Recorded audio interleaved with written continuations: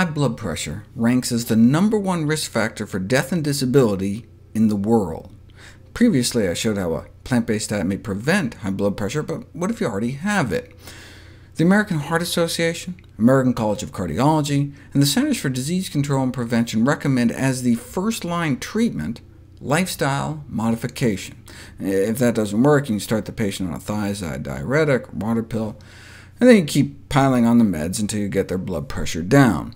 Commonly, people end up on 3 drugs, though researchers are experimenting with 4 at a time, and some people end up on 5. Why not just jump straight to the drugs? Well, they don't treat the underlying cause, and they can cause side effects. Less than half of patients stick with even the first-line drugs, perhaps due to the adverse effects such as erectile dysfunction, fatigue, and muscle cramps. So, what are these recommended lifestyle changes? They recommend to control one's weight, salt, and alcohol intake, engage in regular exercise, and adopt a DASH eating plan. The DASH diet has been described as a lacto-vegetarian diet, but it's not. It emphasizes fruits and vegetables and low-fat dairy, but just a reduction in meat. Why not vegetarian? We've known for decades that food of animal origin is highly significantly associated with blood pressure. In fact, if you take vegetarians and you give them meat, you can watch their blood pressures go right up.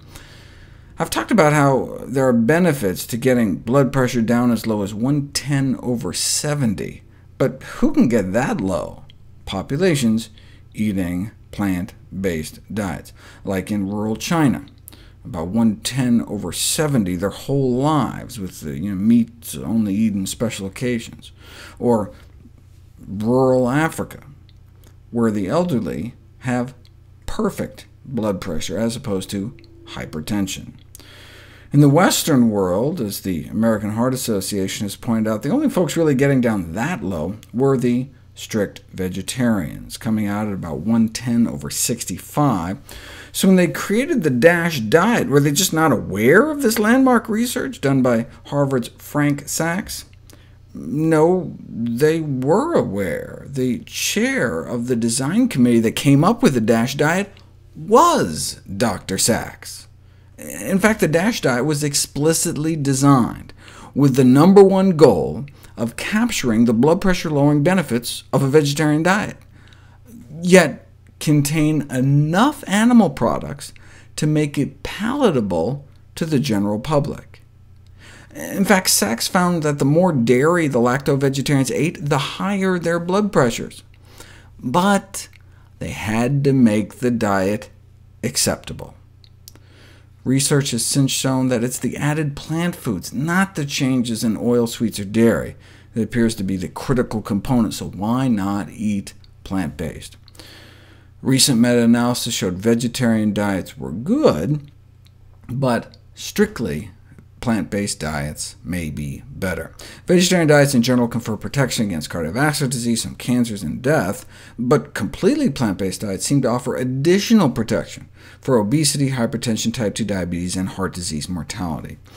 Based on a study of 89,000 people, those eating meat-free diets appeared to cut their risk of high blood pressure 55%, but those eating meat-free, egg-free, and dairy-free had 75% lower risk.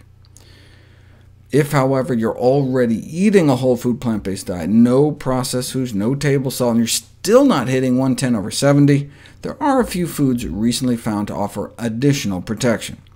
Ground flax seeds, a few tablespoons a day, induce one of the most potent antihypertensive effects ever achieved by a dietary intervention, 2 to 3 times more powerful than instituting an aerobic endurance exercise program.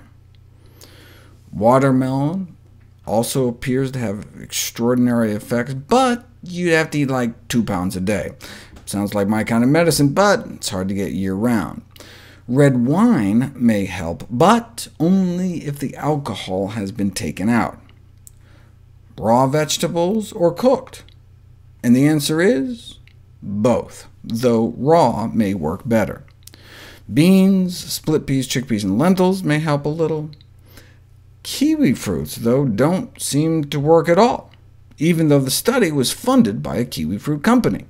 Maybe they should have taken direction from the California Raisin Marketing Board, who came out with this study showing raisins can reduce blood pressure, but only, apparently, compared to fudge cookies, Cheez-Its, and Chips Ahoy.